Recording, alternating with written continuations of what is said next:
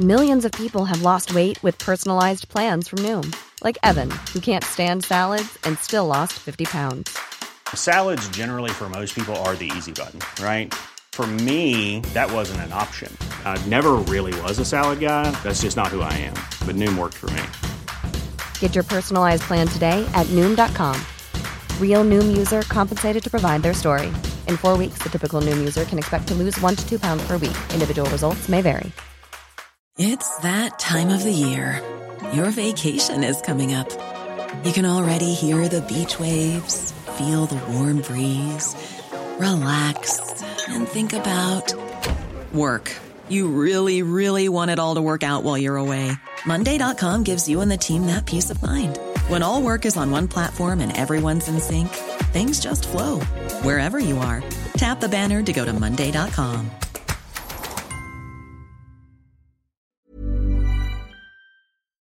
Online, on DAB+, Talk Radio and Talk TV. Good morning and welcome to the Independent Republic of Mike Graham right here on Talk TV. We have sashayed our way out of another heat wave, it would seem, and now the rains have started. So don't worry, we'll be keeping you updated with all of course, the weather that you will need to know about throughout the course of the day. Kevin O'Sullivan just telling us that he got absolutely soaked up in North London this morning. Meanwhile, here in the middle of London, it doesn't seem too bad. But there's lots to talk about this morning, to wit. Loads of migrant stories around.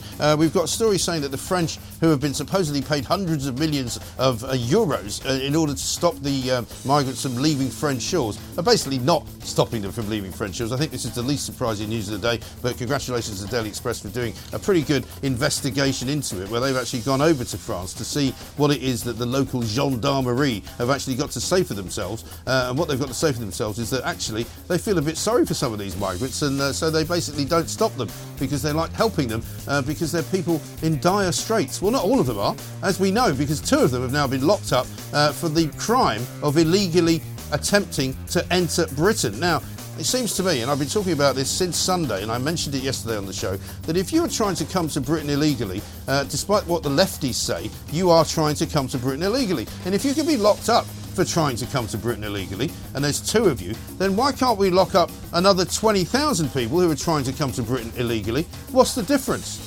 There isn't any. The only difference is that the 2 guys who have been locked up were actually seen and visibly filmed having a fight and attacking the French authorities as they were trying to stop them from leaving the French beaches, right? So these guys got involved in whacking the French around with some swords, with some sticks, with various bits of weaponry in order to try and get onto the dinghies. They eventually did. When they arrived in Dover, they got arrested. But they've been done, not for attacking the French police, they've been done for entering Britain illegally. Now that tells you all you need to know. Forget about the lefty lawyers, forget about the human rights activists, forget about all the people who tell you, oh, that they're coming here legally, they can claim asylum. No, they cannot. They have been ruled by a court in this country to have come here illegally, and so they've gone to prison for a year. Well, I say that's a massive precedent. We'll be talking to Rupert Lowe coming up later on in the show. We'll find out why.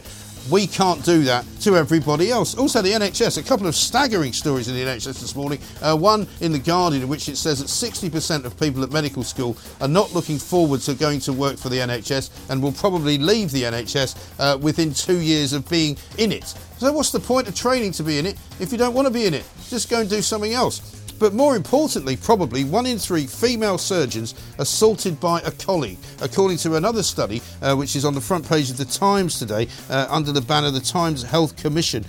In the past 5 years, a survey has found in the British Journal of Surgery that misogynistic culture in hospitals poses a significant risk to patient safety. So once again, the sainted NHS is proven to be not exactly what it says on the tin. 0344 499 1000 is the number. We'll take your calls, of course, this morning as well. We'll continue our conversations about Suella Braverman's plan to ban the XL bully dogs, and we'll also talk about China. Kemi Badenoch thinks that China needs to hit net zero. Well, they sort of do, but maybe what we should say is that we'll only go for net zero once they've got there. 0344 499 1000 is the number. This is the Independent Republic of Mike Graham. Let us get it on.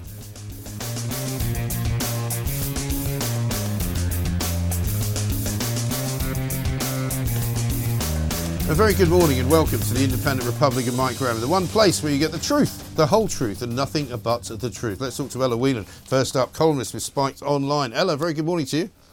Morning, Mike. Thanks very much indeed for joining us. I've got a sort of a slight bee in my bonnet at the moment because we've come back from the school holidays. We've come back from the kind of summer recess in Parliament. We're back to business in general. But there's still, it seems to me, is a sort of a flatulence about our government, which is sort of meaning that they're not really doing much but producing an awful lot of hot air and an awful lot of noise, but not really very much action. And I thought I'd ask you how you see the next few months going, because it seems to me we're sort of drifting pointlessly in some, sea of calm. Well, I suppose they don't think it's pointless. I think it's probably quite a studied flatulence, because in the run-up to a next election, rather than, what might be perhaps a successful means of moving forward, of actually making good on some of the Rishi Sunak's pledges, of maybe, doing something about schools, not having the legacy of this government be to essentially ensure that schools are closed for longer than they've ever been open.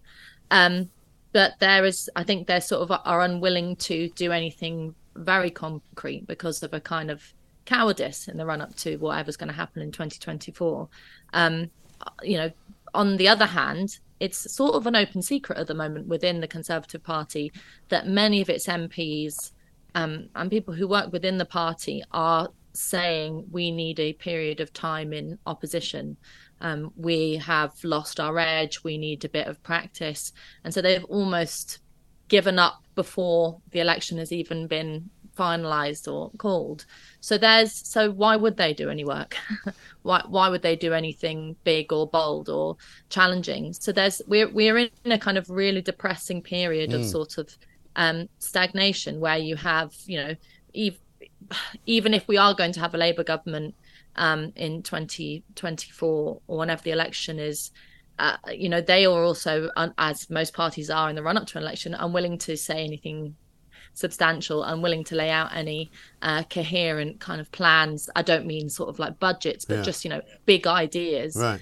So there's essentially nothing happening. But this is the trouble, isn't it? But this is the kind of cynical place that we now find ourselves in, and maybe we're all to blame for that, because maybe we're all too cynical and critical and possibly, fatigued by all of the shiny new objects that we get thrown at every now and again, which turn out not to be actually anything much more than balls of cardboard anyway. But in the end, you wonder, surely a government should be in to actually dazzle us every day. I mean, I know it's the business of running the country, but shouldn't they be having big ideas all the time? Shouldn't they be continuing to kind of investigate what the country could do better every single day? Isn't that their job? Well, it's funny you use the word dazzle, because actually I think that's what happens quite a lot, which is that they, for example, obviously I care as much as the next person about dog attacks. I think they're horrible, these XL bullies and all the rest of it.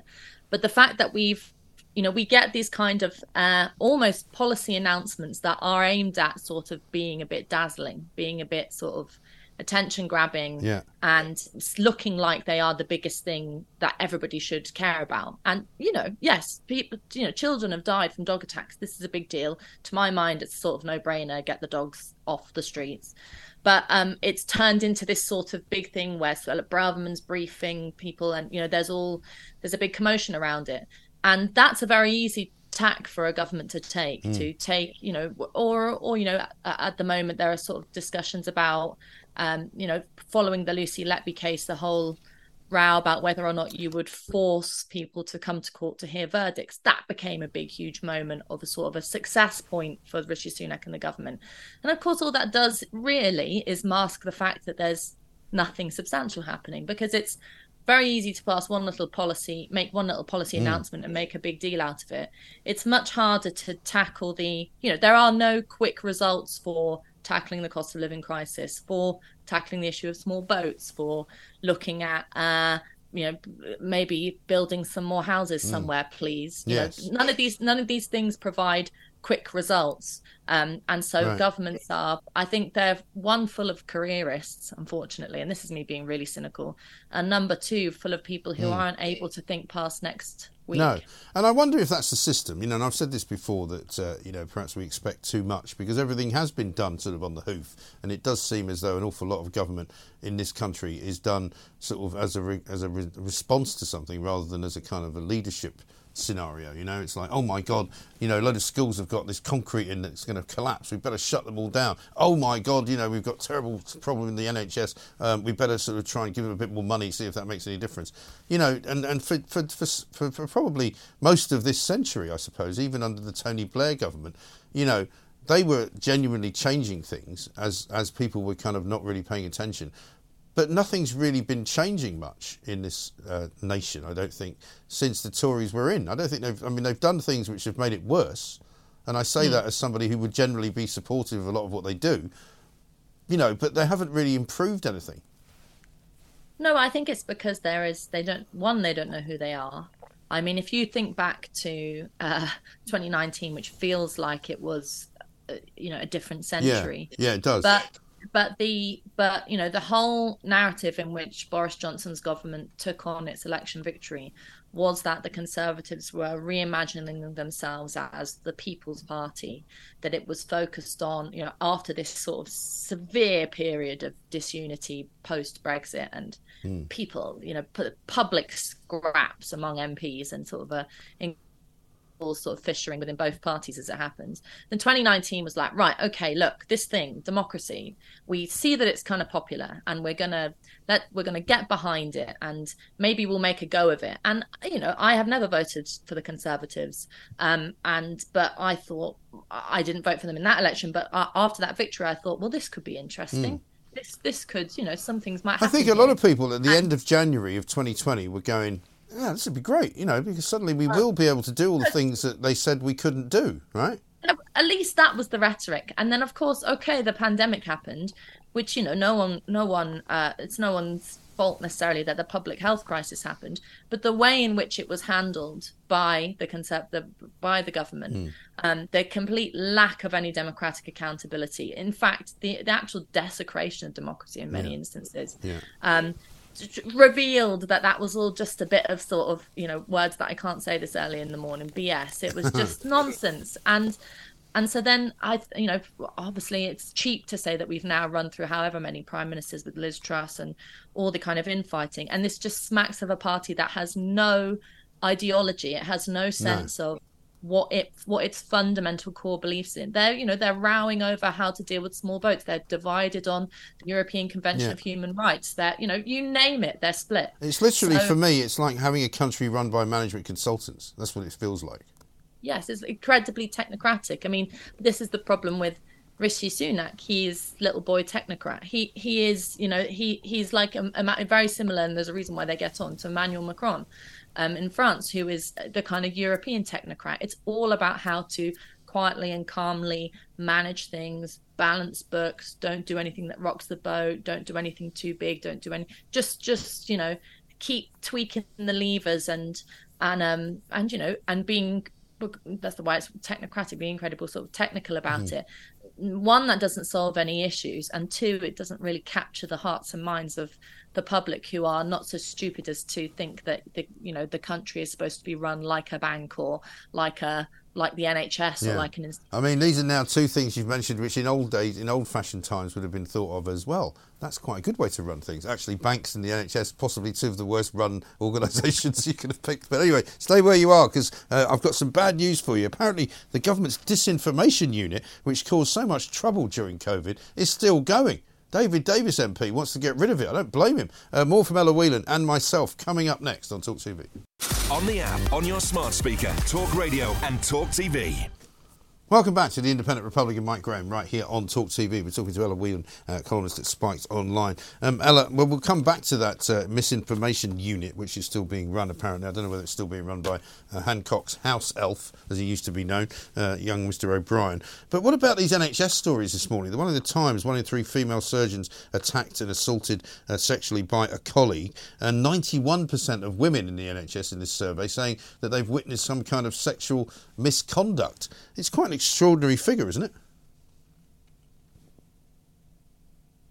Sorry, Mike, you just dropped out there. Oh, sorry. I was just asking you about this NHS story in the Times, the extraordinary numbers that they reveal, which is that 1 in 3 female surgeons has been assaulted by a colleague in some kind of sexual way, and that 91% of women in the survey have witnessed some kind of sexual misconduct in the NHS.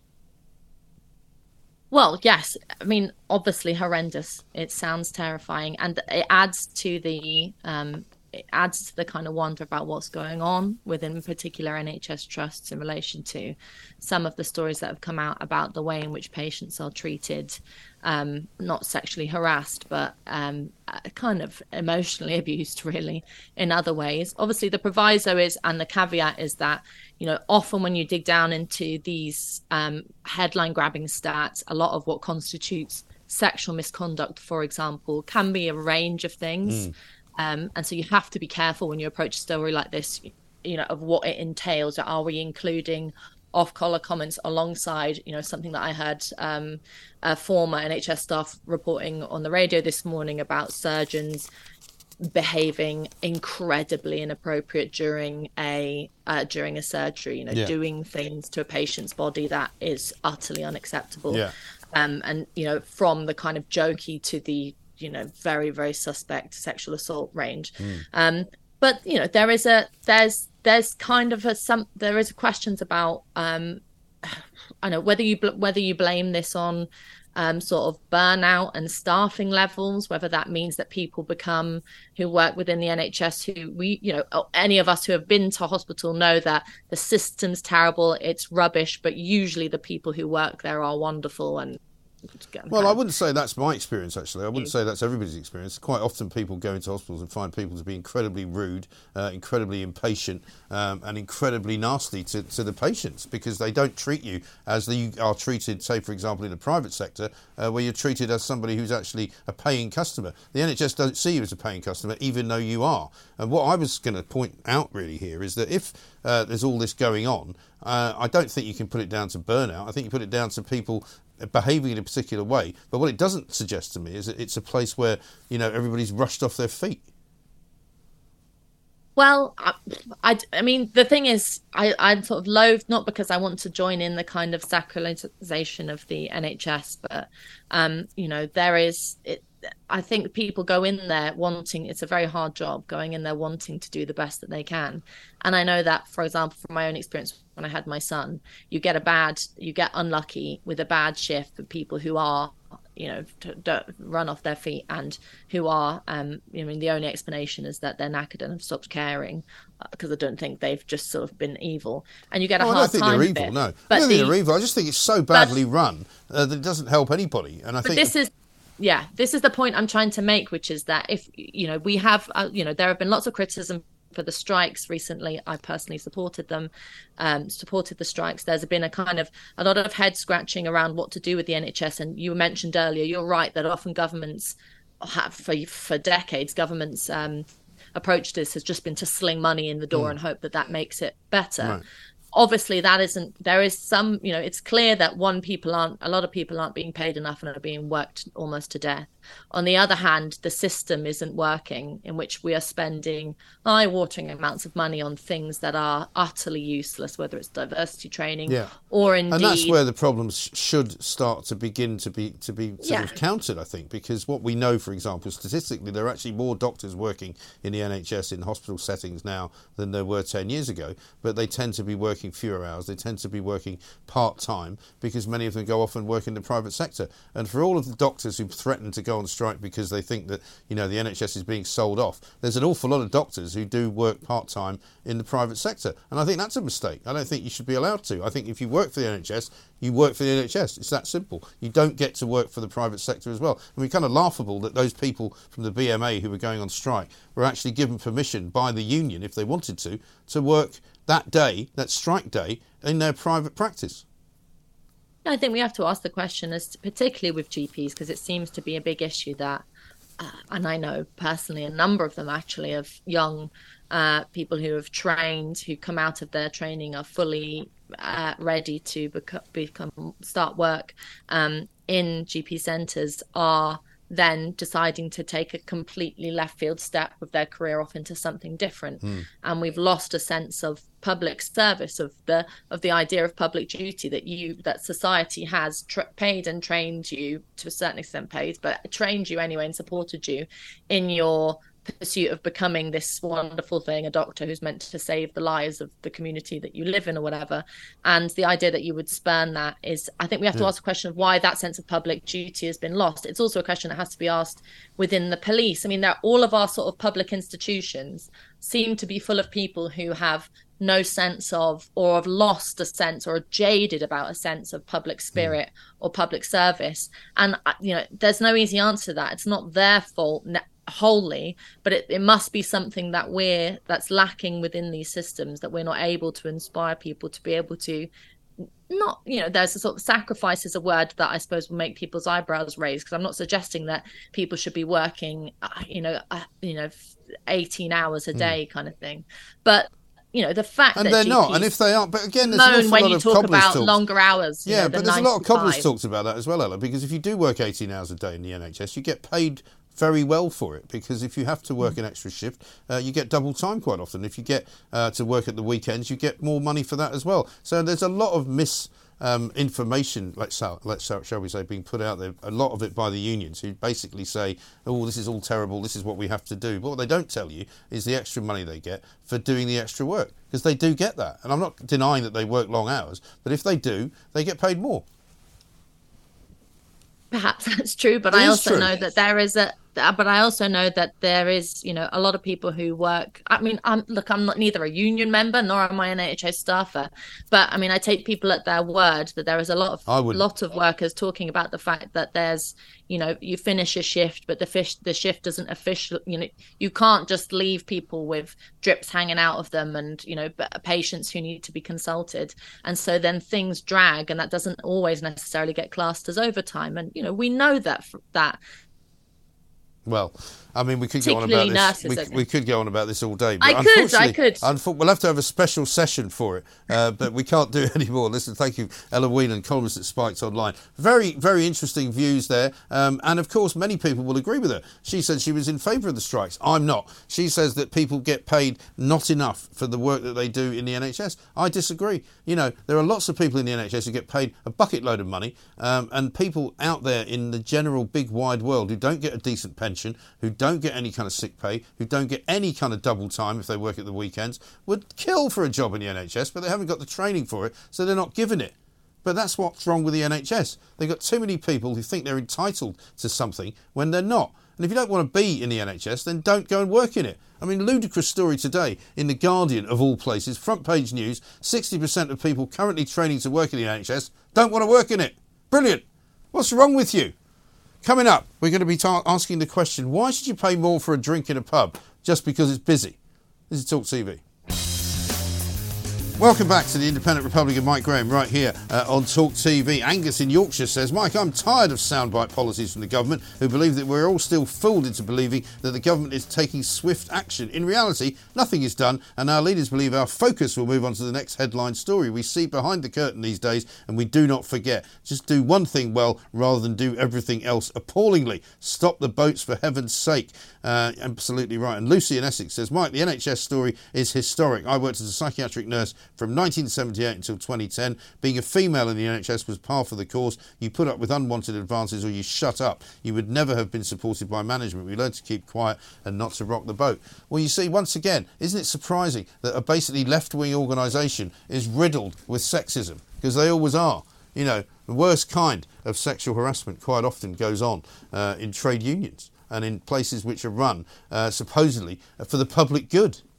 But there we are. Let's talk about drinking. I mean, you might think it's a bit early, 10:30 in the morning. Some people are already in the pub. But if you are willing and wish to go to one of the Stonegate pubs, apparently 4,500 venues across the UK, one of the biggest pub chains in the country, they've decided that they're going to charge you more money when the pub gets busy. So you'll be paying minimum 20 pence more for a pint during those busy times. They say it's no different from charging less money for happy hour to get people into the pub. They're saying it's no different from any other kind of flexible charging for any sort of goods and services that you buy. Some things are cheaper at other times, like on the railways, for example. You buy a ticket for off-peak, it's cheaper than when it's busy. Is there anything wrong with it? Well, I think there is. Let's talk to Chris Snowdon, Head of Lifestyle Economics at the Institute for Economic Affairs. Chris, very good morning to you. Morning, Mike. So, I mean, what do you make of this, first of all? I mean, I can see the logic of them saying it's not any different, really, from charging less money to get people into the pub for happy hour, but it sort of feels wrong, doesn't it? Yeah, it feels wrong because, I mean, they're absolutely right. It is exactly the same principle as having happy hour, and that's how they should be marketing it. If they want to do this, they should have put the prices of the beer up by 20p and then announced to the press that they're going to be selling beer cheaper at quiet times. That makes a lot of sense. Clearly that's a PR problem for them then, isn't it? Yeah, I think so. I mean, in principle, I don't like the sound of it personally. It feels a little bit exploitative. I don't think it's really the same as, something like EasyJet selling selling flights more cheaply because they've got extra space. I don't know how busy these pubs are, but I imagine people can stand outside on the pavement as most people in central London do. So I think this is probably a bit of a PR cock-up, really, and they're giving themselves some unnecessary bad publicity for the sake of 20p a pint. Yeah, I think so, because, I mean, it doesn't sound like an awful lot of money either, I suppose. I mean, if you'd have to drink 5 pints to spend an extra quid, it doesn't sound ridiculous. But then, of course, not everybody's paying the kind of money that we're paying in London. I mean, maybe in London it's more like, 50p a pint or 75p. Yeah, and even that probably wouldn't really make any difference to who's coming in and out of the pubs. The pubs in London are still remarkably busy, I think. I think they're incredibly busy. I mean, maybe it's something to do with the summer, but certainly anywhere around where I'm generally speaking working, or anywhere in central London, most evenings there's loads of people out on the streets drinking. Yes, indeed, and prices are insanely high, obviously much higher than they are in the rest of the country, but they're pretty high in the rest of the country. The reality is actually that the wholesale price of beer has not gone up as much as some people think in the last couple of years. So the huge surge in prices that we've seen, particularly in the southeast, but around the country, aren't really justified by that. It's more, I think, that a lot of pubs are trying to recoup the money they lost during COVID. Yeah, and I mean, there's been an awful lot of damage to the pub business since COVID, but I suppose if you've made it this far, then business is going to be okay for a lot of pubs. Well, you would hope so. And I'm still quite surprised when I'm walking past pubs in the afternoon how busy they are, actually, considering you've got the cost of living crisis. The economy's not doing particularly well. I notice it's mostly old people who, of course, are protected really from inflation by the triple lock. So if the pensions go up by 8.5% or in line with wages, because wages now, of course, are higher than inflation, as we found out today, perhaps that money will filter through to the pub industry again. Yeah, maybe so. So do you think this is something that will become a thing then? Because, I mean, you study movements like this sort of socially and economically. Do you think other people will follow suit, because, the railways do it, as you say, the airlines do it. Will restaurants maybe start doing it? I've noticed that some restaurants now will start to take reservations after a certain time, but before that they won't. They've started to develop 2 different kinds of menus, that kind of thing. I'd be surprised to see it happen in the pub industry, frankly. I think if we're talking 20p a pint, I don't think it really makes a lot of sense in terms of the kind of backlash you're going to get from customers. It's not really financially worth it. I just think they're going to get more grief than they need to, that other pubs, if this becomes a thing, will start marketing themselves as, having a fairer pricing system, as it were, being consistent. But otherwise, this gets a bit confusing, doesn't it, really? And I think there's always going to be times of the day where, technically they should be charging more or they should be charging less, but actually the pub's busier than usual or less busy than usual. You can't target this in the same way that an airline or a railway company can. No, of course not. And I mean, one thing, I don't know whether you've noticed this, but it's certainly been something I've noticed recently, and it's that sort of type of, younger drinker who seems to be now thinking that you turn up in a pub and you form an orderly queue behind the person in front of you. I find it astonishing. I've gone into quite a few pubs now around sort of London Bridge here that we would generally consider to be work pubs, right? And you go in and there's like a line coming out the front door and you're going, what's going on here? And then you go round the line and they're all literally standing one behind each other like a queue for Tesco's. And I'm thinking, that's not what I'm doing. I'm going straight round to the side and I'm going to, luckily because I know them, I'm going to order a pint and I'm going to walk off and go and sit down. And they all look at me as if I've done something horrible. But actually, I don't understand anyone who wants to queue at a bar.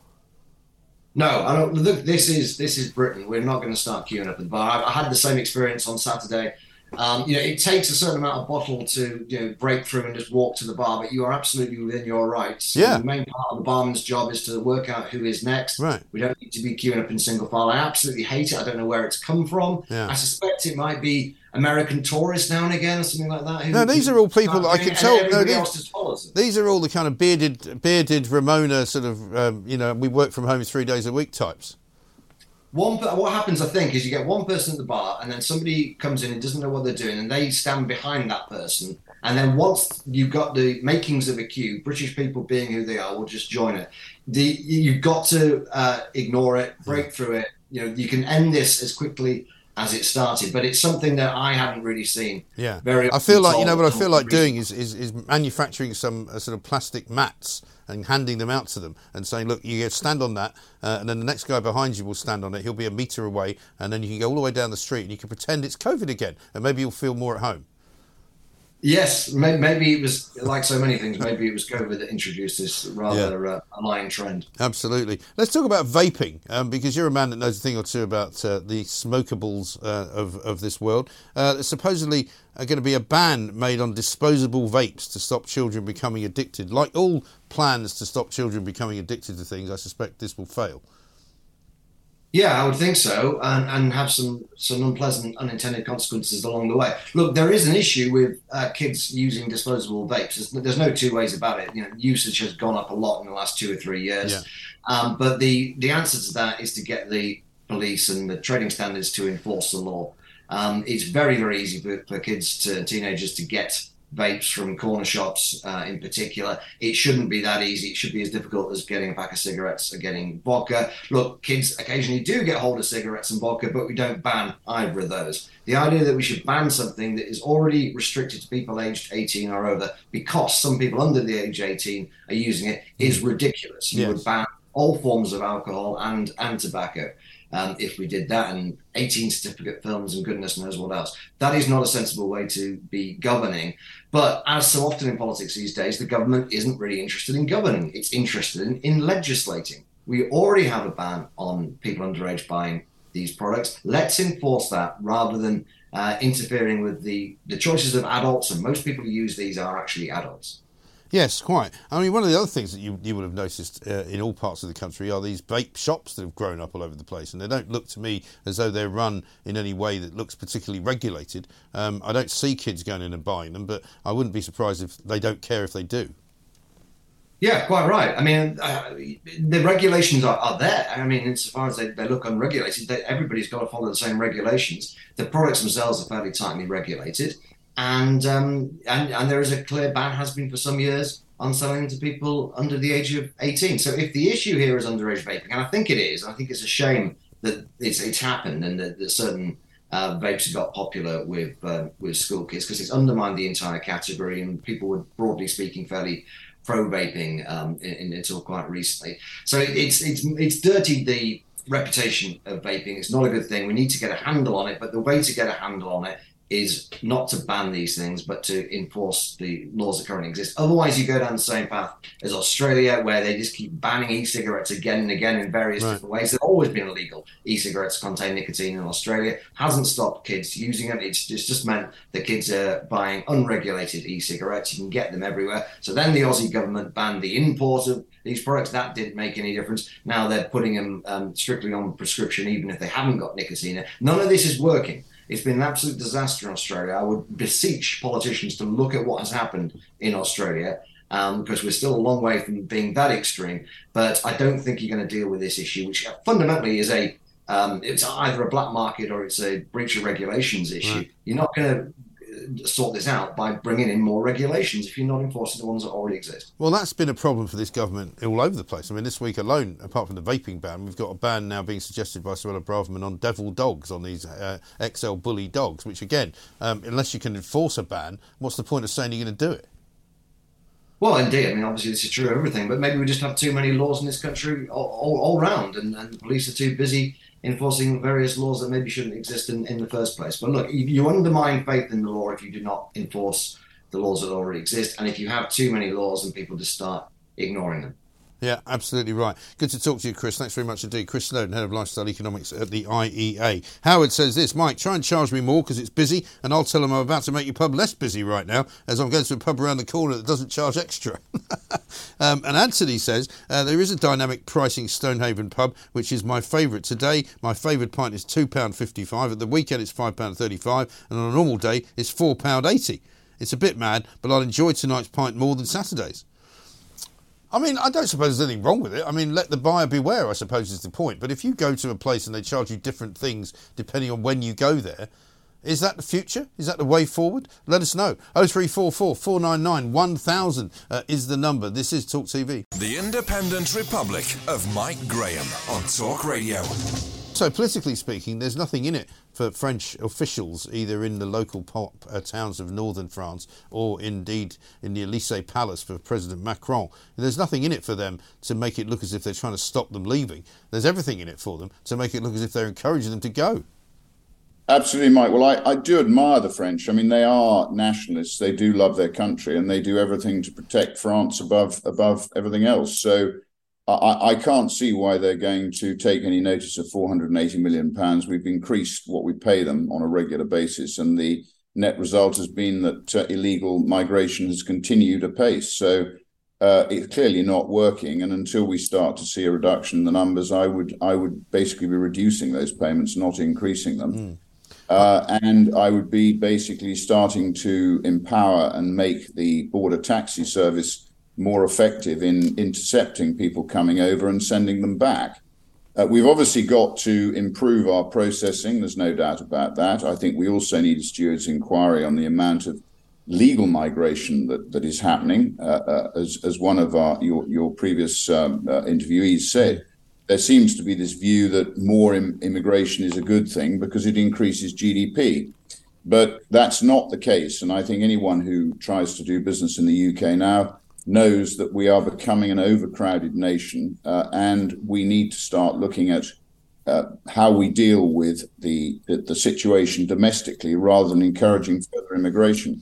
Well, I think I've got an answer for you, Rupert, because you and I have been studying this for a while, and you may have seen today a fascinating development, because what's happened is two illegal migrants have been jailed over the course of the last couple of days, and their crime was attempting to enter the UK illegally. These are the two people taking part in basically a battle on the beach with the gendarmerie in France, Ahmed Omar Salih Khater and Salih Taib Abdullah, two guys who got into fights and were waving sort of various weapons around, attacking the French before they got on dinghies to come here. When they got here, they were arrested, not for the crime of attacking the police, but for attempting to enter the country illegally. They've now been jailed for that crime.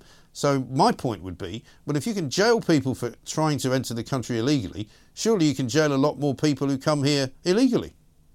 Totally, Mike. And look at these people. They're all young men. I think they've admitted it's 87% young men. And do we want people like that coming into our country illegally? I mean, the answer is no. Exactly. And I quite understand why people are getting vexed about it. So, no, I mean, we've seen the Australians, they've cracked it. We should be taking a leaf out of their book, listening to them and ensuring that we stop this nonsense. But I always like to say, watch what the hands are doing, not what the mouth is saying. And there's absolutely no correlation between what our politicians are saying and what they're delivering. And understandably, the British people are getting pretty vexed about it. No, of course. But, we're told all the time by the powers that be in the kind of human rights lobby that, of course, it's legal for them to land here. As soon as they claim asylum, they're allowed to claim asylum and have every right to be here. Well, not according to the courts in this country who have sentenced these two characters to time in jail for trying to enter the country illegally. I'll say it again because I think it bears repeating. If it's a crime to enter the country illegally, it's a crime to enter the country illegally. End of conversation, isn't it? Well, I think, Mike, the whole thing is symptomatic of the ineffectiveness of the civil service and the ineffectiveness of government. I mean, I've got some numbers here which will shock your listeners, and I was listening to little Jeremy Hunt talking about the fact he's not going to be reducing tax anytime soon. So people need to know that the public sector, when Boris Johnson took office, they were spending 888 billion, or we were, per annum on the public sector. According to the OBR now, we're spending 1.154 trillion, which represents £41,214 per household on the public sector. So our problem is we're spending more and their delivery is appalling. Yeah. And it's not just immigration, it goes across the whole basis of the public sector. And it's even worse if you think that 37.3% of GDP. So I'll tell you that the number is 300,000 people are paying 3 in 10 pounds of tax that's collected. Yeah. So what we're doing is the Conservatives have done their best to tax us all into oblivion. Those 300,000 people, Mike, with the benefit of the cybernetic revolution, they can actually disappear to almost anywhere in the world and not pay tax here. So our problem is not people avoiding paying tax. Our problem is the public sector. And until we start to actually cut the size of the public sector, until we start to address the ineffectiveness of the civil service, the ineffectiveness of Westminster, and we actually start to talk about the true numbers, we're going to continue to get into a doom loop. And, why would people stay in this country where they're overtaxed, not receiving the services they should be receiving? And we're all told that, to be rich is wrong and that the rich are unkind. No, they're not. What the rich are doing is generating the wealth to fund the poor. And as Abraham Lincoln always said, you don't make the poor richer by making the rich poorer. I think we should be taking a leaf out of his book, cutting taxes, cutting waste like HS2. Maybe we freeze, the benefits for the next couple of years. And we start to slash the size of the state. That would allow us to make tax cuts, and it would allow us to some extent even to start repaying our national debt. Far too big. But this is the problem. The Tory party currently in situ seems to believe that the answer to all of our prayers about fixing the economy is to make the government bigger. Well, it isn't, is it? Clearly. No, it's definitely not. And you listen to that wretched woman, Angela Rayner, who spouts off, hasn't got a clue what she's talking about. I mean, you look at our elected politicians, Mike. There's very little hope. We need an absolute Augean state job on the entire Westminster establishment, because what's happened is our system has hollowed them all out. So the only people you've got at the top of the tree are completely incompetent. Yeah, I know. It's incredible. Absolutely incredible. Speaking of which, just one final thought. Last night, Millions of people have lost weight with personalized plans from Noom. Like Evan, who can't stand salads and still lost 50 pounds. Salads generally for most people are the easy button, right? For me, that wasn't an option. I never really was a salad guy. That's just not who I am. But Noom worked for me. Get your personalized plan today at Noom.com. Real Noom user compensated to provide their story. In 4 weeks, the typical Noom user can expect to lose 1 to 2 pounds per week. Individual results may vary. Hi, this is Craig Robinson from Ways to Win, and support for this podcast comes from Invesco QQQ. Invesco QQQ is proud to sponsor this episode, and even prouder to provide access to innovation for the last 25 years. Basketball has had innovations over the years, too. We're seeing the game played in new ways every day. Learn more at Invesco.com/QQQ. Let's rethink possibility. Invesco Distributors, Inc.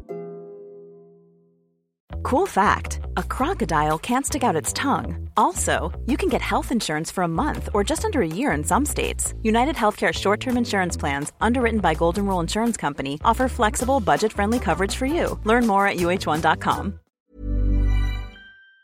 Like the proms, hijacked by the EU-loving Ramonas, who like to think that they represent lots of people in this country, but in fact don't.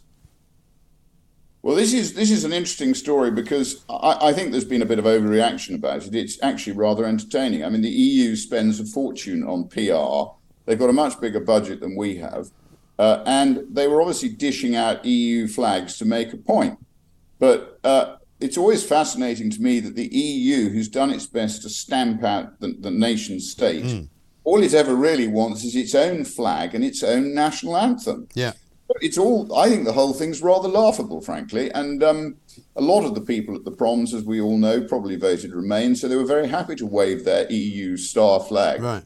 But, you know, I asked this question yesterday. What on earth do they think they're in support of exactly? Because it's not a country, it's a political machine. And when I go to Europe, I don't know about you, but I don't see people waving a union, I don't see them waving EU flags. If I go to Italy, you see a lot of Italian flags, German flags in Germany, French flags in France, Spanish flags in Spain. You know, you don't see people waving the EU, apart from in this country, where we're not a member.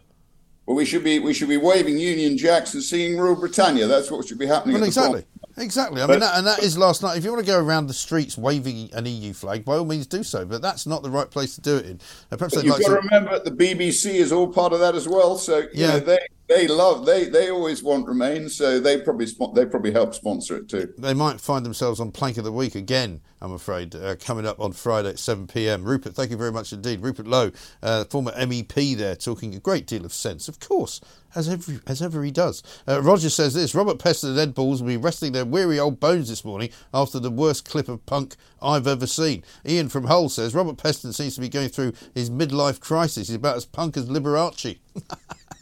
This is Talk TV.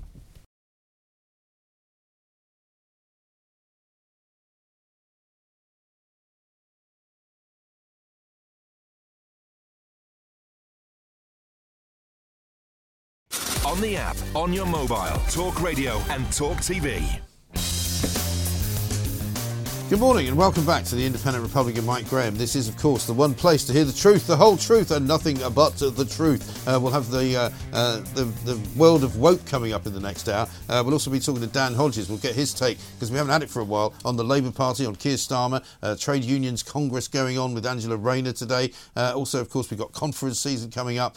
We've got all manner of things to get into with him, and we'll do that after midday. How about this from Jace in Dudley? Mike, we all know now Starmer will be the next Prime Minister. I'm a Tory voter, but this isn't a proper Tory government. But these people who are voting Labour think it will be better, especially illegal immigrants, will be very disappointed as they'll flood the country just like Blair did. Mike, the law says when you stand at a bar, the prices are to be displayed. Are this pub chain going to have two price lists, and could this lead to dodgy staff ripping drinkers off when drunk? Regards, Tony from Barrow in Furness. And Amanda in London says, as has been said before, on the lack of civic duty, we have generally become a very selfish and self-righteous society with a lack of manners and a thought for others' well-being. Back to basics is urgently required. It's a sorry state of affairs. Well, to wit, that takes us on to our next subject, really, because Mary Jajewski is with us. She's written a piece in The Spectator about the problem with going shopping these days, and the problem with self-service, the problem with do-it-yourself tills, the problem with no staff, and the problem with too many staff, and the problem with shoplifting. Mary, a very good morning to you. And I know that we normally talk to you about what's going on in Ukraine and perhaps what's in the mind of Vladimir Putin, but on this occasion, I think you've made a really interesting point in The Spectator about the dynamic and the change of that dynamic in our local, particularly mini supermarkets. Mm. Yes, I mean, I was really struck by the current sort of hue and cry about shoplifting and saying, you know, this is a colossal epidemic. And nobody actually really drawing any conclusion about the introduction everywhere now of self-service tills, to the point where there are almost no serve tills at all. Yeah. No tills where you can actually go and find a human being to interact with, you mean? Yes, and the thing is that they're so much better at it. You know, on the rare occasion that you actually find a till with somebody behind it, you know, they get through your shopping absolutely. You know, they know where to look for the barcodes. They put the stuff through. The best ones even pick out the heavy stuff to go in your basket first. You can pack as they put it through. It's a million times more efficient. I mean, they just seem to be when the first self-service tills were introduced, it just seemed to me that they were passing on the time and wage costs of their staff onto the consumers. And I have to say that, you know, however many years later, it still seems to me that that's what they're doing. Yes, absolutely right. And the problem for me now as well is that if they're going to start charging more money because they say the price of everything's gone up, and if they're going to start charging excessively higher prices, in my view, I think they should at least provide somebody to serve you. And I don't mean that in a nasty way. I just mean that if you go into a shop, you should expect to be treated by somebody who works there, who will welcome you, who will be good and nice to you, and who will make you feel as though they actually want your custom. I don't get that sense from an awful lot of places I go now. No, and I think in some ways it's a pity because among the people who were really unsung heroes of the pandemic, I think at least, in the small supermarkets that I used to go to in those times, they were the people who were showing up every day, doing their job, stacking the shelves, helping you through, explaining why some things were there, some things weren't. And, they were, in some ways, they were as much the heroes as of the pandemic. As the NHS was. Yeah. And I think it's a pity in a way that, and the shoplifting thing isn't unrelated to this. I think that people, if people felt better about going to their supermarkets, maybe there would be, more cooperation either way. Right.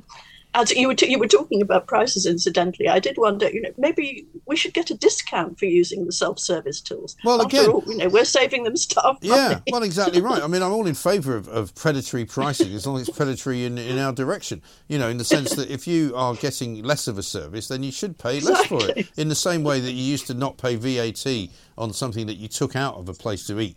And you only paid it if you sat down and ate it inside the shop. But you've also talked about a change in the nature of the sort of dynamic in terms of people sometimes being stopped before they leave now and maybe being asked if somebody can look in their bag or if there's some kind of QR code to get out. I mean, I don't personally have a problem with that. I was in France recently, actually, I say recently, Easter, and I went to the supermarket there, and you would have a receipt would come out of the self-service till, which you would then wave in front with a barcode on the gate before you could walk out. I didn't really have a problem with that. No, I mean, I think it's an extra bit of faffing around that you wouldn't need if you were actually going through a staffed till. Right. But what's always struck me about the British mini supermarkets since they introduced the self-service checkout is that there were actually no barriers to leave, and there were often nobody checking whether you'd actually been through a self-service till as you left. Right. I've watched people that, so far as I could see, had been nowhere near the self-checkout tills, just walking out. So, but if you tried to do that in a French supermarket over the years, even if you went in and you didn't buy anything, actually getting out was a whole problem because they've got barriers. I find that here, though, as well. I mean, if you go to a big supermarket here and all the tills are open, if you try and go out through one of the tills that's not open, there's a gate there which stops you. Heaven forbid that you go through that. And there isn't really any way out. No, exactly. And it just seems that things have been allowed to get so incredibly lax that everything is sort of self-service, including taking up the stuff off the shelves and walking out. And then people complain, well, there's an epidemic of shoplifting. Yeah, I mean, I used to get very worked up when I think it was I'm not going to name them, but one of the supermarkets declared that they were no longer going to give out plastic bags for the fruit and vegetables. So if you were actually going to buy any of it, you'd have to buy it loose and you'd have to sort of price it yourself. You'd have to put it on a scale. You'd have to press a button to try and find it on some ridiculously complicated map. And then you'd have to then charge yourself, get a sticker to print out and stick it on the fruit and then somehow carry it, in your arms if you didn't have anything else to put it in, to the checkout counter. It's like, you're paid to do this. You do it, please, for us. Also, because they're just so much better at it. They're the professionals. Right. And I'm still, after all these years, I'm still absolutely useless at it, I have to say. Yeah, but I mean, so what's the future? I mean, I don't know whether you've seen them. There's a couple of them around here, Amazon supermarkets, where basically you can't even enter the store unless you're a Prime member of Amazon Prime, and you've got yourself a QR code to even go into the shop. There's nobody in there, so if you can't find something, there's not even anyone to ask where it is. And then when you come out, there's nobody to check what you're leaving with either. No, I know I daren't go anywhere near those, but it reminds me in a sort of as a sort of modernised version, those totally unmanned shops.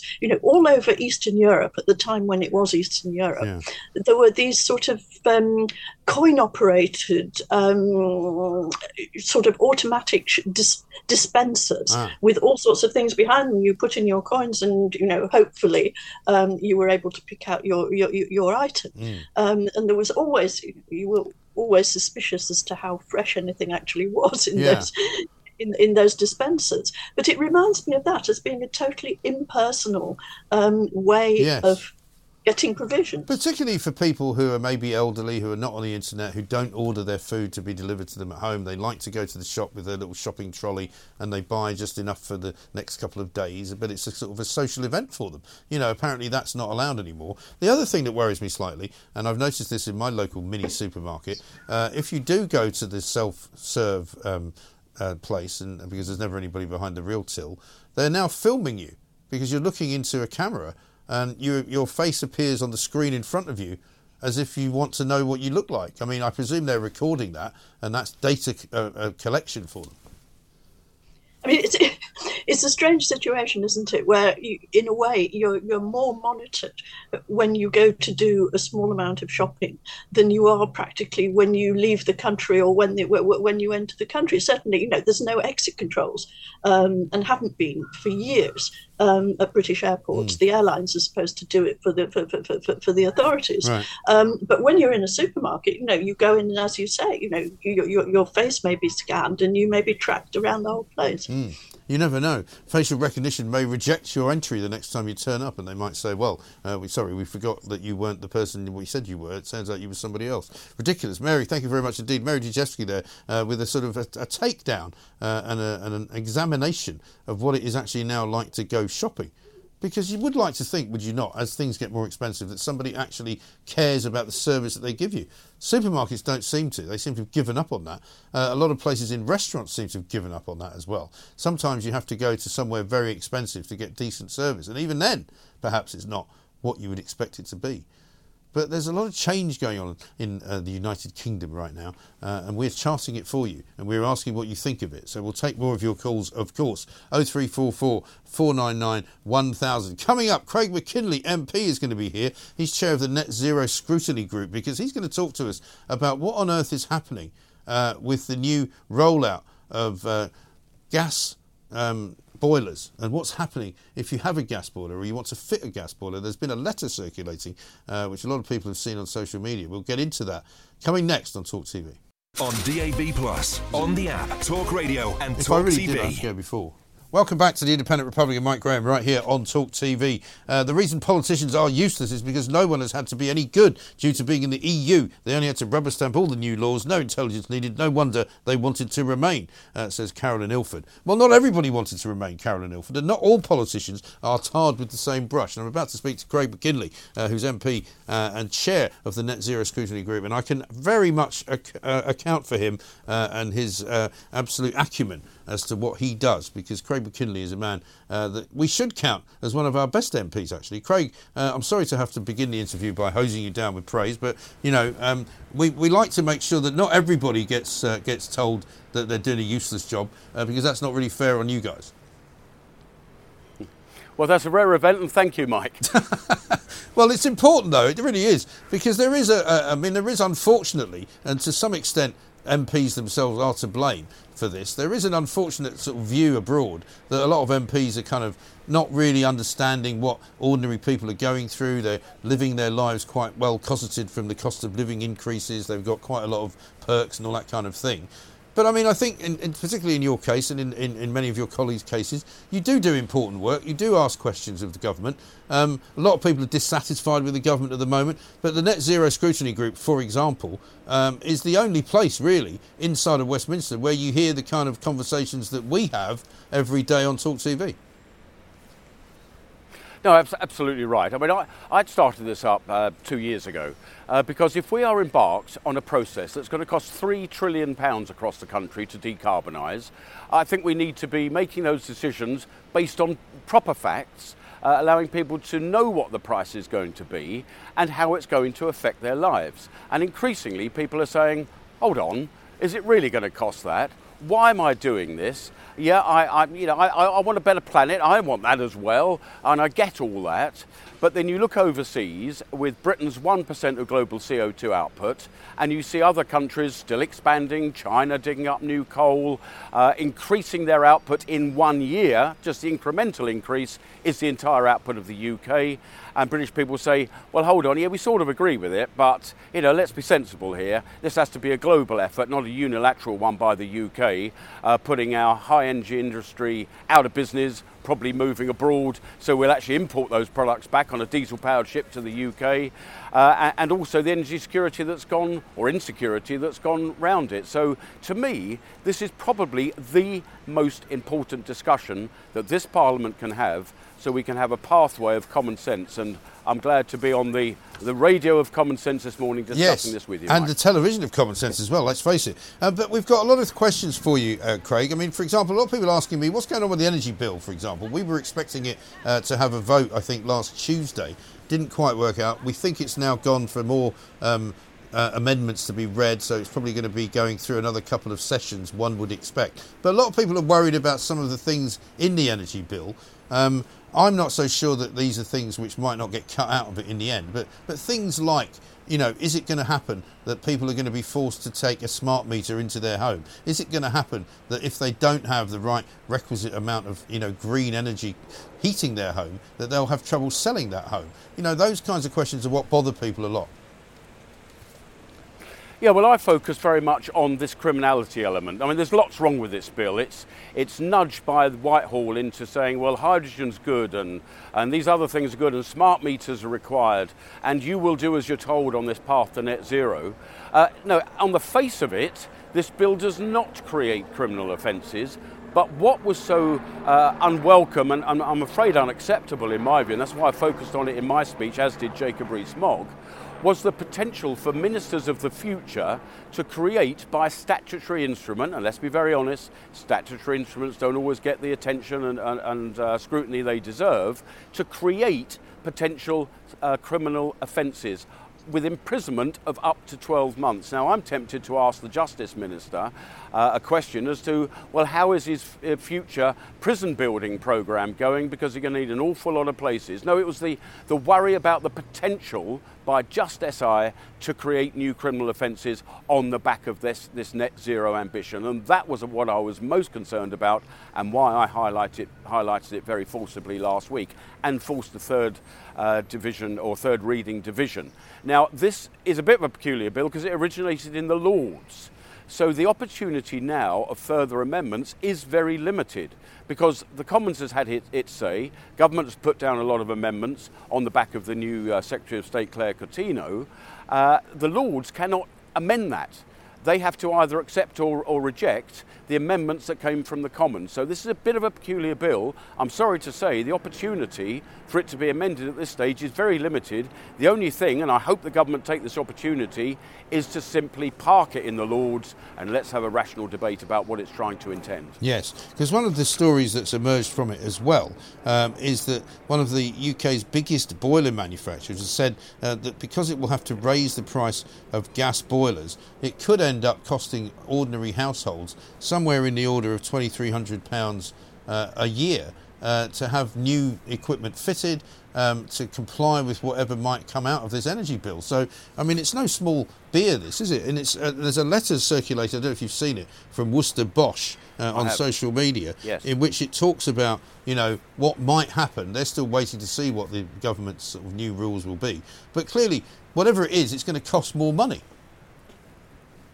Well, of course, everything to do with net zero costs more money. There's a report over the weekend that it could cost £63 billion over a number of years to strip out the old gas pipes if they have their way. These are all added costs that just keep coming out of the woodwork on this net zero process. Now, I did see that letter yesterday, and I must say, Mike, I wasn't aware that this was currently under consultation. Now, the consultation meant to start next year is that the boiler manufacturers will have to sell 4% of the entirety of what they sell being heat pump related. That goes up to 6% the year after, and it has to be 25% of everything they sell by 2028. I mean, I don't know if I'm wrong, but we live in a capitalist society. I go in a shop and I choose what I want to buy. That's how it works. Right. And if the manufacturers are selling something at the right price and it does all the things I want it to do, I'll probably buy it. But this is actually an enforcement of the numbers of heat pumps that have to be sold. I mean, the opportunity for mis-selling here, I'm afraid, are obvious, and this is also applying in the electric vehicle market. Similar type of progressive, thou shalt sell certain percentage of cars as EVs. What about the consumer? The consumer should be in the driving seat of this. If they want them, they'll buy them. If they work, they'll buy them. And if the price is right, they'll buy them. Thankfully, this is still under consultation, but not many months away this is meant to come in. And so these added costs, say Worcester Bosch doesn't manage to encourage its customers to buy heat pumps because they just don't want them. The neighbours have got one, it doesn't work, it's pretty inefficient, it's rubbish. They will have to bear a fine, and they'll have to be finding that fine money out of levying an extra fee on the boilers, i.e. the gas boilers that people want. I mean, this, I'm afraid, is very dangerous ground. It needs to be scrapped. I'm afraid, as does the 2030 ban on traditional internal combustion engine cars and vans as well. Because we've seen with the result in Ruislip, Boris's old seat, that these aren't wanted. They voted against Mayor Khan's charge, his ULEZ, £12.50 a day. And I would have thought, if the government's got any sense, there are very few votes in this net zero ambition once the costs are recognised. Right. And Kemi Badenoch's come out and said that, she would like to see China heading for net zero. I mean, what I think people would have been more willing to accept was if she said, once China does it, then maybe we'll consider it, because I think that's kind of where we should be in terms of international diplomacy, because if China did say, all right, we're going to go net zero, I think most people in this country who currently think it's a waste of money and time might say, okay, well, if they've done it then and they've shown us the way, then let us copy them. Well, this has to be a global effort if you're going to bother at all. I mean, let's be clear, a Chinese president doesn't even turn up at the COP26, COP27, COP28, whatever daft number we're now on. They don't even turn up.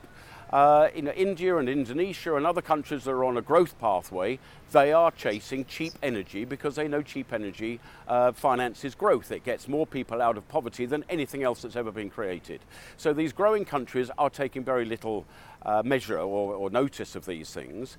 And people are rightly saying, well, how 1% and these costs and deprivations we'll have to put ourselves through, lack of freedoms, is going to somehow save the planet, whilst all the while China is going gangbusters for new coal. And as I said earlier, the incremental CO2 in just 1 year out of China is the entirety of the UK's output. And China in the last 8 years has outputted more CO2 than Britain has since the Industrial Revolution. That's putting it into some sort of facts that you can understand. So doing this unilaterally makes no sense. If you're going to do this, it needs to be global. And what worries me more than anything else is there is bound to be a eureka technology around the corner. It doesn't need us being nudged into technologies that don't work very well. Wind farms that are irregular, solar panels that obviously don't work at night. No thoughts at all about connecting up these new wind farms and solar farms. Right. And no thought at all about where you're going to store the energy for when the sun doesn't shine and the wind doesn't blow. None of these things have been thought about. There may be a eureka technology. I certainly think small modular reactors are a better way forwards as a means of electricity generation. But we are rather kidding ourselves, because the entirety of energy use in the UK, only 20% is electricity. 80% is gas, petrol, diesel in your tanks, and that type of thing. And coal that you may be using for heating at home. So even if we manage to get all of our electricity some renewable source and the storage is sorted out, you've still got 80% to find as well. This is unbelievably expensive. The rest of the world isn't doing it. Perhaps some of that money that we're spending on these ambitions will be better off on adaptation, because quite frankly, we're like King Canute, while the rest of the world is taking very little notice of any of this. Yeah, exactly right. And just to push home for you, Craig, how influential this show is, I've already got this from Tony in Sutton in Ashfield, who says, great show, Craig McKinley should be PM as he talks common sense, and it's time the net zero rubbish was scrapped. There you go. So from net zero to hero, Craig, in 15 minutes. Brilliant. Good to talk to you. Thanks very much indeed. Craig McKinley there on the College Green outside of the Houses of Parliament, where there's going to be an urgent question apparently about net zero coming up at some point in the next hour. Also, Dan Hodges is here. This is Talk TV. Good afternoon and welcome back to the Independent Republican Mike Graham right here on Talk TV. There's plenty going on this week, but nobody can quite put their hands on what the big story is. Well, there is supposed to be some kind of emergency question being asked, urgent question rather, in the House of Commons this afternoon. In about half an hour, we think, something to do with net zero, but we're not entirely sure who's asking it or indeed what it will be. But net zero is still very much at the heart of very many of the conversations going on because of the energy bill. We just heard from Craig McKinley. He's very much against many of the things in the energy bill, and an awful lot of people are discovering parts of it are actually quite untenable, but many of those will disappear by the time it actually makes itself into a bill and into law. So we'll reach back and figure that one out later on. I'd like to say Dan Hodges is here from the Mail on Sunday. Dan, welcome back. Good to see you. To the Independent Republican Mike Graham. We've not seen you for a while, and in that period, I mean, all I can say to you is it's all kind of crumbled. Quite literally. Like bad concrete. We've got Rishi Sunak sort of promising to do things, not being able to do them, reneging on things he said he was going to do. We've got Suella Braverman talking about banning dogs. We've got all sorts of banning calls to ban other things. Next it will be, let's put on some, teaching assistants onto every school to make sure that even though they haven't got enough teachers, they'll have more teaching assistants. It's just all gone horribly wrong, isn't it? It has, and it feels a bit like, for those of us that are old enough to remember, it feels like we're being transported back in time to the sort of fag end of the John Major administration. I mean, that's what I was writing about this weekend. I mean, I remember back then when there was a hotel fell into the sea and the Grand National didn't start, and John Smith did a very good speech in the House of Commons in which he kind of pinned it on the government. I mean, a bit unfairly, because it wasn't obviously neither of those things were John Major's fault. But it just fed into a mood that the government was out of control and it was out of time, and that's coming. I mean, so we've got. Obviously, they've got the concrete things. We had the prison escape. We've got like Chinese spies running amok around the House of Commons. And obviously we've got dangerous dogs. And I mean, it's like I was saying off air, I mean, all we need now is a Cones hotline. Yes. And we've got the full set, basically. Yeah, it really is. I mean, because there are those stories that just keep reverberating around, don't they? And unfortunately for Rishi Sunak, or you might say he's brought it upon himself, everything that goes wrong now is his fault. Yeah, I think this is one of the things. I mean, the biggest problem facing the government actually is just time. This is a government that's been in 13 years. And what you see is, obviously, when a government first comes in, and the Conservatives were very effective at doing this, you have a period when you can blame it on the other lot and just say, well, look, we inherited this mess, we're just trying to clean it up. But then you cross over into a point where people just don't want to hear excuses anymore. I mean, we saw, Gillian Keegan with the concrete thing. I mean, I thought she very fairly pointed out this is a problem that goes back to the sort of mid to late 1990s. But people don't want to hear that anymore. They're tired of excuses from Rishi Sunak and his ministers for why things are going wrong. They just want them to get things right, and at the moment they're not getting things right. But also they come out with statements like, we are now going to order the police to investigate every lead that they get. And clearly nobody in their right mind thinks that that's what the police can do, even if they wanted to do it. They can't investigate every lead. I mean, yes, it would be nice if they solved one or two crimes while they're actually at the business of law enforcement. But to make these sort of blanket statements as if they're going to happen, people are fed up with it. Well, they are, and I think also I think it's a particular problem for Rishi Sunak, and the reason it's a particular problem for him is he's built his entire brand on being not a sort of a great sort of Churchillian national leader, but a great sort of project manager, prime minister. He's the guy who's he's going to look at the spreadsheets and he's going to get across the budgets and he's going to get across everything, and everything's going to be calm and it's going to be competent. He's like the CEO that makes the presentation. Sorry, he's like the sort of management consultant that makes the presentations to the CEO. He's not the CEO, is he? Well, I think that's what people are starting to find out about him. I mean, and if he is the CEO, he's not a CEO who, for whatever reason, is able to get to grips with the business he's running. And like I said, somebody like Boris, you can see these things. Boris would have had a way of kind of just laughing them off or brushing them aside or successfully blaming them on someone else. It's sticking to Rishi Sunak now. And as you say, once you get like the sort of you get the black spot on you. Once a narrative is created, things are going wrong. It's very, very difficult then to turn it around. Yes, but for Keir Starmer, things haven't really moved. I mean, since you and I last spoke, and it's probably a few months ago, yes, he's still ahead in the polls. Yes, he's still the leader of the Labour Party. But he hasn't become, for me anyway, any more impressive, I don't think. Have you seen a change in him? I mean, I've certainly. I mean, I wrote about this. I actually saw him. He was on the House of Commons terrace last week, and he'd actually had quite a bad PMQs. He had a bit of an open goal. He wasn't brilliant. He wasn't at his best. He wasn't at his best.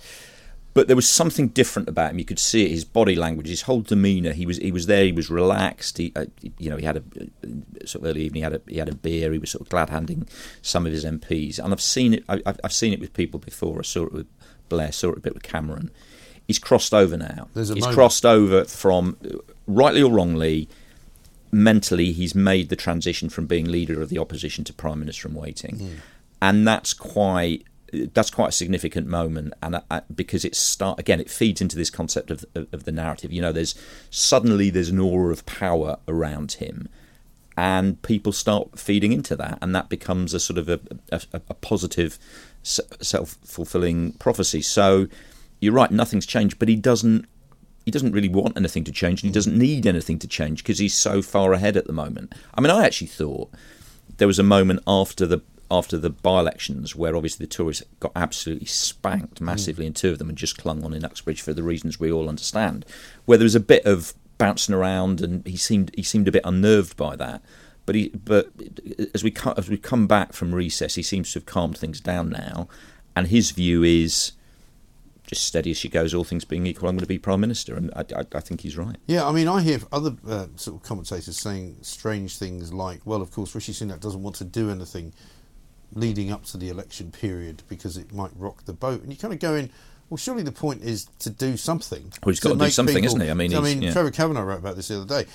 He's reached this point now where it's like the wheels are spinning, or they're stuck in the sand, or whatever analogy you want to use, but there's no kind of actual policy being made. There's no improvements being made that anybody can say, well, he's done that. I mean, I can't think of one thing that Rishi Sunak has done that has been good since he's been Prime Minister. No, I mean, the one thing I would say for him is there are just some signs. I mean, we've got some more figures today as well, with wage increases are now finally starting to outpace inflation. There are just a couple of signs that the economy is starting to just move into a slightly better place. But I think the problem for Rishi Sunak and the government is I think that change is coming too late. Because again, you saw this happen. We saw this happen in the run up to 97. Ken Clarke and Major did actually manage to turn the economy around. By the time we got to the election, the economy was on quite a solid footing, and people said, "Oh, you put a bit more money in our pockets. Thanks very much. We're going to pocket it." Right. But we remembered the hard times, and we're showing you the door. And we're also just a bit tired of all of the nonsense. Tired of it, but also there is the danger for Rishi Sunak is if people do feel a bit more economically comfortable, if they do feel a bit more economically secure, then they can sometimes think, well, do you know what? I can take a little bit of a risk on the other guy. And certainly what you are seeing is there's a mood, certainly across the country, which is whatever doubts and fears people have about Keir Starmer and Labour, and let's be honest, there's not a huge enthusiasm for Keir Starmer, but there's not a great deal of fear about him either. And there is a mood that says, look, this lot can't really do any worse. Yeah, I mean, I think some people have that mood. I think there are still others, and I would maybe count myself as one of them, who look at their front bench and just go, I can't imagine these guys in government. There was a moment, I know what you're saying about the moment for Starmer to cross over into, possibly the next leader. But when you look around him, you don't see a lot of people that could do the jobs in the great, departments of state. But having said that, there's a lot of people currently doing those jobs that you can't see doing them either. Exactly. I mean, but at least I guess because they're doing them, they seem a bit more credible. Yeah, exactly. And I think, people like Rachel Reeves, for example. I mean, she's a very solid, slightly dull, technocratic, safe pair of hands. I don't think anybody really thinks Rachel Reeves is going to get in and suddenly do some crazy left wing stuff. The advantage for Keir Starmer, and this is where, fair play to him, the big advantage he's got is obviously he can very simply contrast what came before. I mean, you're saying you look around the shadow cabinet now and think, well, couldn't we see these people run the country? Well, I'll tell you what, you can see these people running the country a lot more than you could see Jeremy Corbyn and John McDonnell and yes. And I was about funny. You read my mind. I was about to ask you about the Corbynistas, because I mean I think we can probably say once and for all that Starmer has routed them, hasn't he? Yeah, absolutely. I mean the one interesting thing, obviously, is here in London is Jeremy Corbyn been so routed that he wants a little bit of revenge and a bit of payback, and I think he probably does.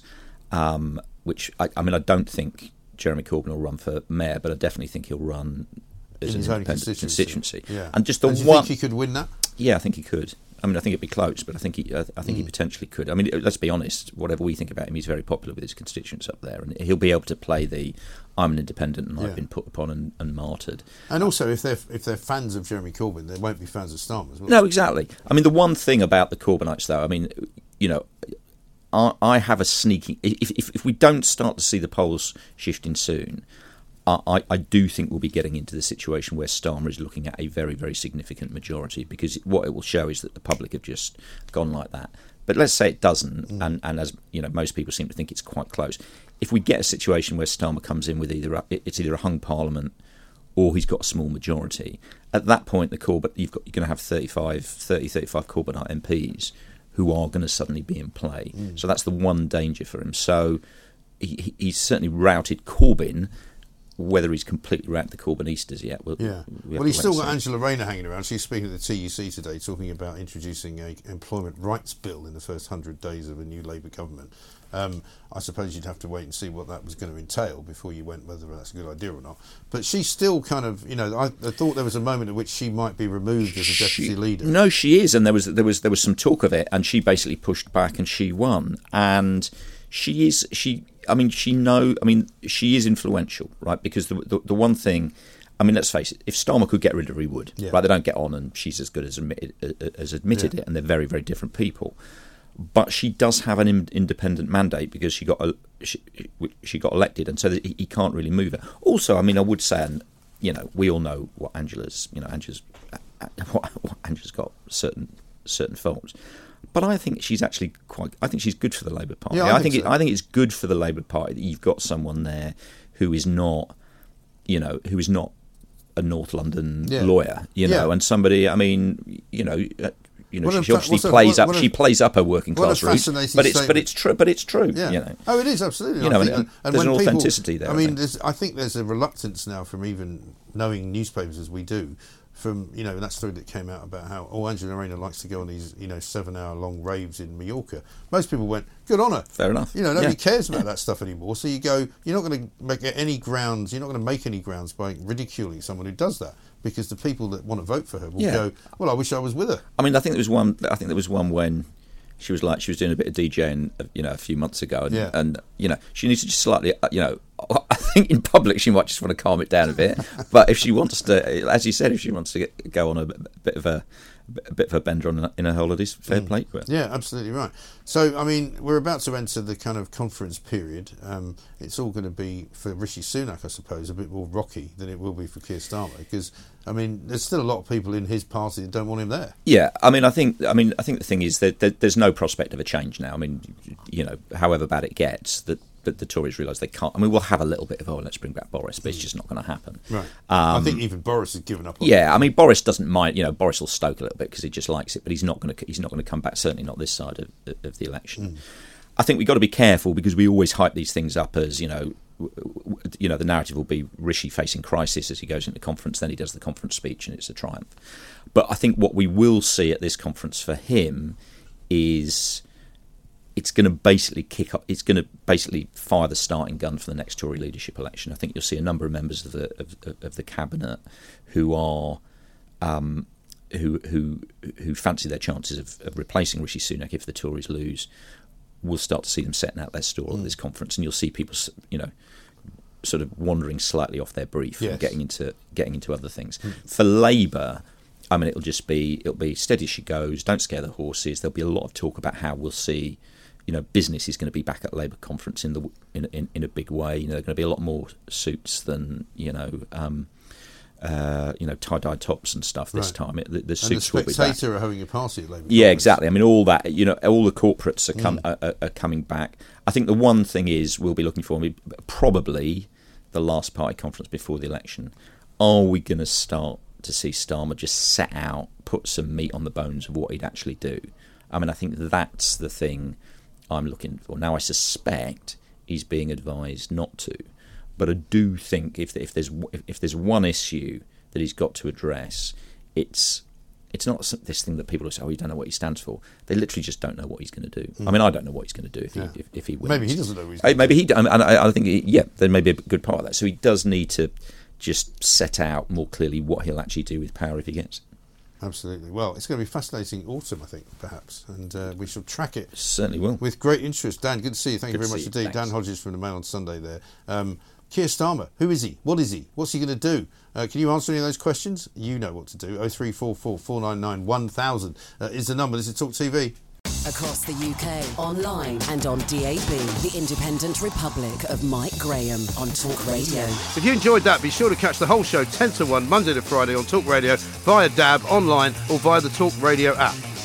If you have an opinion on the stories we cover, we'd love to hear from you. Call us 0344 499 1000 or tweet at Talk Radio during the show to have your say. The Independent Republic of Mike Graham on Talk Radio.